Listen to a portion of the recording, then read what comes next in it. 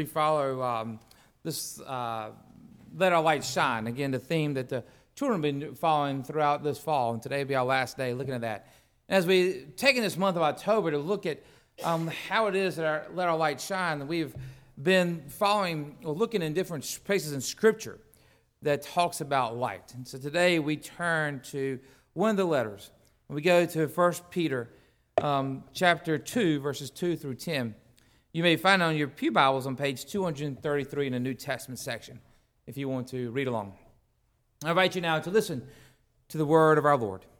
Like newborn infants, long for the pure spiritual milk, so that by it you may grow into salvation.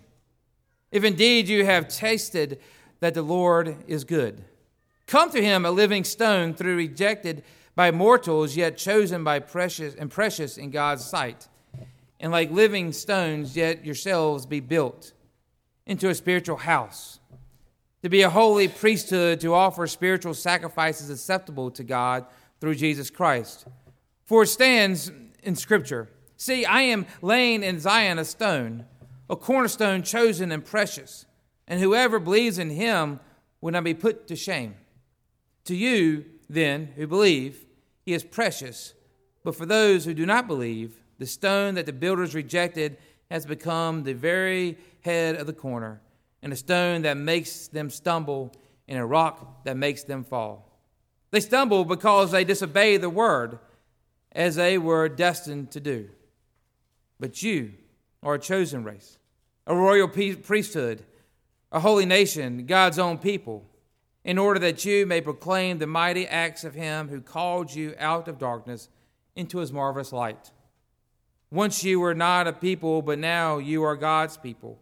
Once you had not received mercy, but now you have received mercy.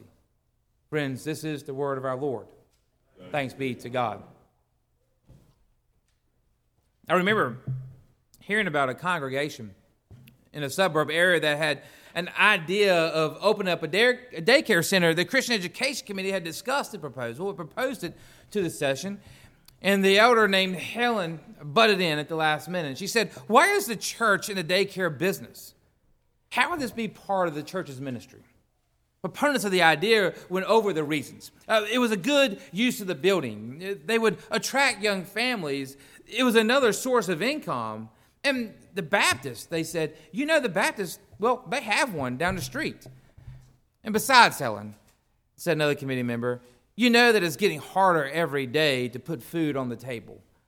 Both people in a couple must have full-time jobs.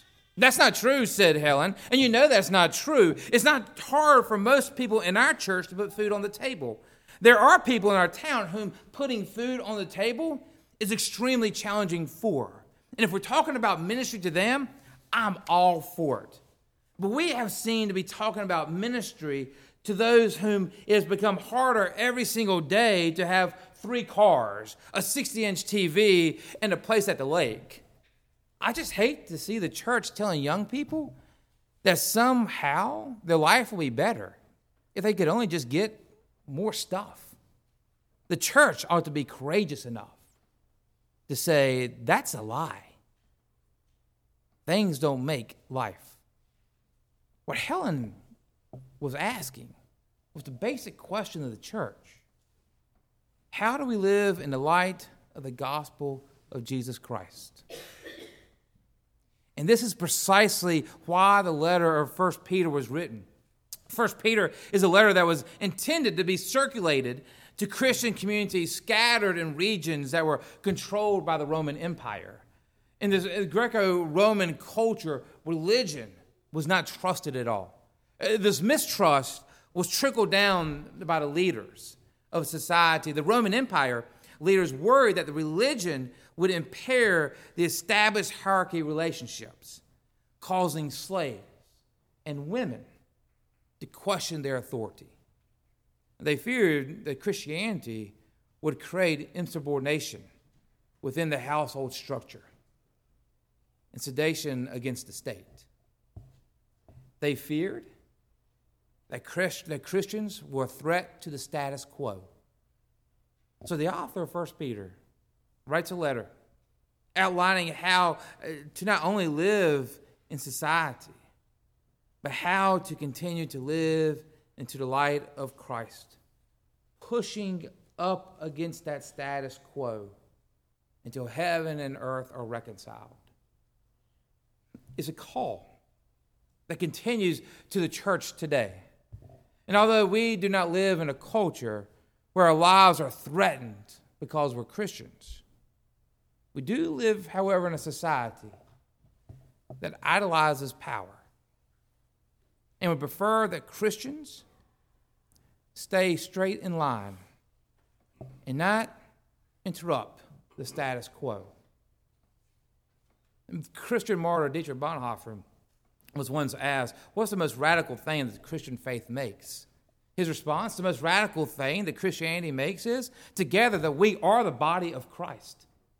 Together we are the light of the world. And Peter said, to live radically in this light of Christ, it requires us not to just be any church at all, but a church that is willing to risk its own status quo. A church that together with God is caring and is growing and is serving. To care, Peter writes, is like a newborn infant who yearns for the mother's breast. The church must partake in providing spiritual milk. It means, to care means that we not only have to be comfortable with nurture, but a place that invites each and every one of us to attain spiritual nourishment. To care as His church in such a way means that we have to be okay with hard conversations. That we have to be okay with tears and crying and no answers to those difficult questions. We have to be patient. We have to listen. And we have to provide an alternative to a broken world in which we live. My friend Rebecca recently remembered when I was in college, I frequently walked past an old church at the edge of campus. It was on those paths leading from the university to the main street of campus. And the street had everything from that $5 burrito place to frat houses to the movie theater to all the major watering holes. This path went right past the church. And as you can imagine, it was a road well traveled. In the middle of the path, the church placed a sign. It was mostly an invitation to invite people inside, but the very bottom of the sign said, "Know that God still cares for this broken world and for all its creatures. And at the cross, even when everything else fails, yet makes its appeal." I read that sign a lot during my 4 years, she continued. After September 11th, before we went to war with Iraq, on that day, my best friend's father died suddenly. And after tragedies of 2021, this sign was brought back to my mind. And so I emailed the church office. I asked them if they could tell me exactly what was written on that sign. It turns out the church removed the sign a while back after the church construction. When the work was finished, they didn't put it back. In the words of the church administrator, she said, some people felt it was awfully gloomy and attracted to attract students to come inside. If we remove care from the essence of church together, then we risk being the status quo. We risk no longer being a church. I believe with all my heart that if we want to live into the light of Christ, then we have to be okay with gloomy. We have to be comfortable sitting in the darkness. And the reason the church shouldn't and can't hide away from darkness is because our hope doesn't lie in us. Our hope isn't in us to create some light. Our hope is that God's light will always prevail. And this type of hope does not come easily. It doesn't come naturally. It's a type of hope that is learned over time. It requires each and every one of us to be changed, to be transformed, from relying on our own power to supply the light, to God supplying the light. It requires us to grow. And Peter says, you want to be a church that lives into light, that pushes against the status quo? Then you must be like living stones and letting yourself be built. Or as we may say it as a church today, it requires growing. Will Willimon, the retired dean of Duke Chapel, recalled having lunch with a student who was singing in the choir at the chapel. And the student brought along with a friend to lunch, and students will do that. It's very uncomfortable and scary to be alone with your pastor. And so I was introduced to the friend as a football player. The football player was a sophomore. As we went along with lunch, the football player offered up that he used to go to church. Now, I hadn't brought church up at all, but I guess that he thought that he should mention church to sort of break the ice and everything. He said that he went as a kid, but he was no longer in the mood to go to church right now. I told him that was fine, and that was okay. But he just kept talking about it over and over. And finally, I told him, you seem pretty adamant about this church thing. Why, I asked? Well, to tell you the truth, I'm kind of enjoying myself.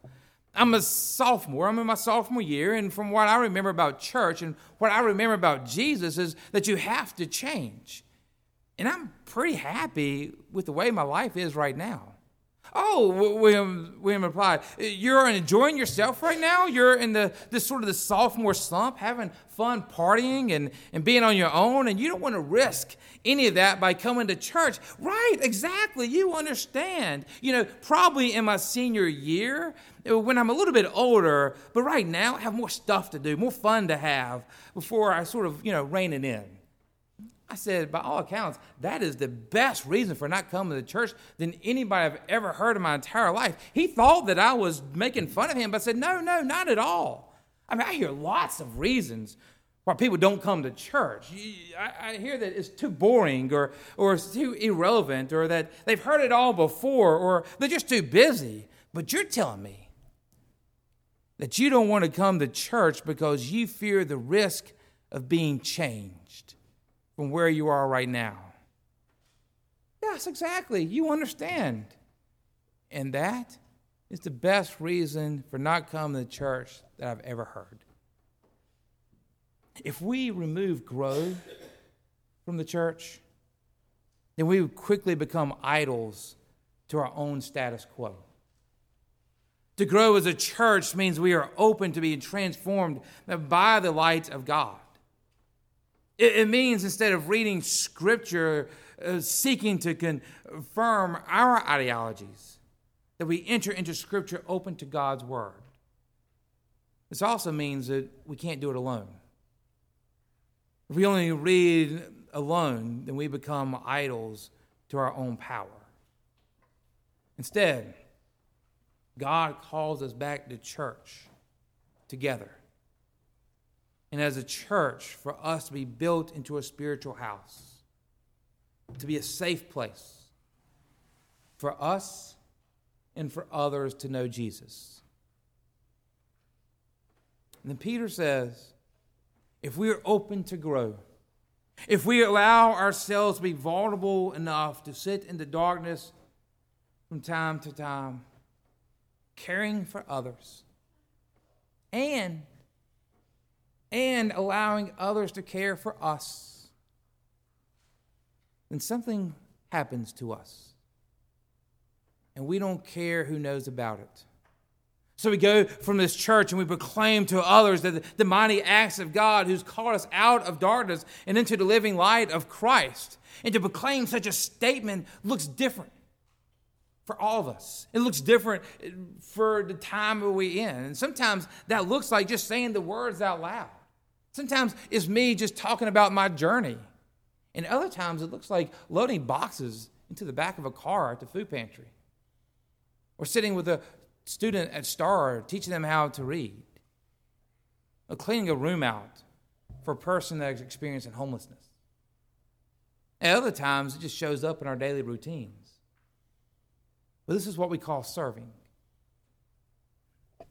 And among the many, many ways that we are to proclaim this good news, perhaps we as a church need to start with one.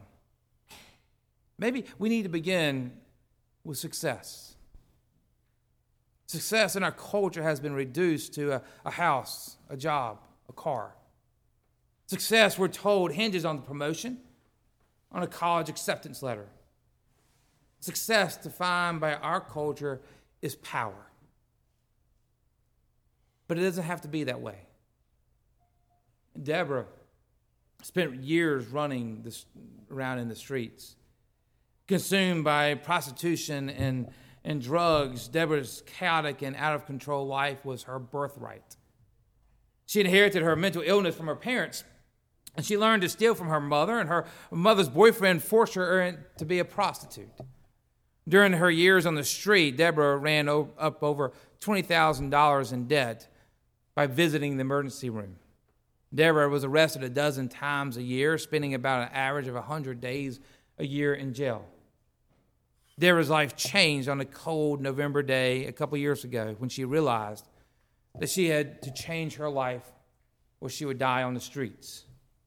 Deborah got an apartment through the homeless shelter at a church, and they provided her not just with a bed and a meal, but with the connection and the care that went around the clock. The catch was that she would have to be clean and sober, stay on her mental health medication, and try to find a legitimate job for a source of income. It's been a difficult year for Deborah, but Deborah's grown, and she has found success. Deborah's success is measured from a different yardstick than my success and your success. Success in the Deborah, it has been that she's not been arrested in 12 months. Success for Deborah looks like she has not woken up in an emergency room or detox in the last 12 months. Success for Deborah is she's stabilizing her medications. Success is that she's been working, cooking meals and cleaning apartments for the church shelter. Success is that she has created a small savings account for the first time in her life. Deborah's success came from her own hard work and the help of the church folks who are willing to live into the light of Christ, to live into the risky enterprise of pushing against that status quo of the world. Friends, as a church, we are called to care. We're called to grow. We're called to serve. And if we take this seriously, then what we are doing, we are venturing into risky territory. Because if we do this, following the light of Christ, we will push up against that status quo. And we will push up against the powers of our society. And our status quo within our church will begin to change. But as a church, we're called to move forward, to follow the light together.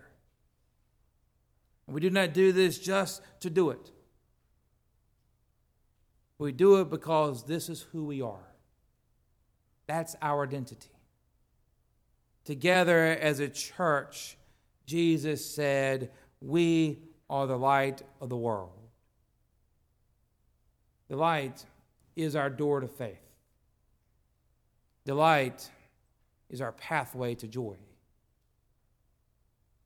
Because the light that we see has the name and the face of Jesus Christ. In the name of the Father, and the Son, and the Holy Spirit. Amen.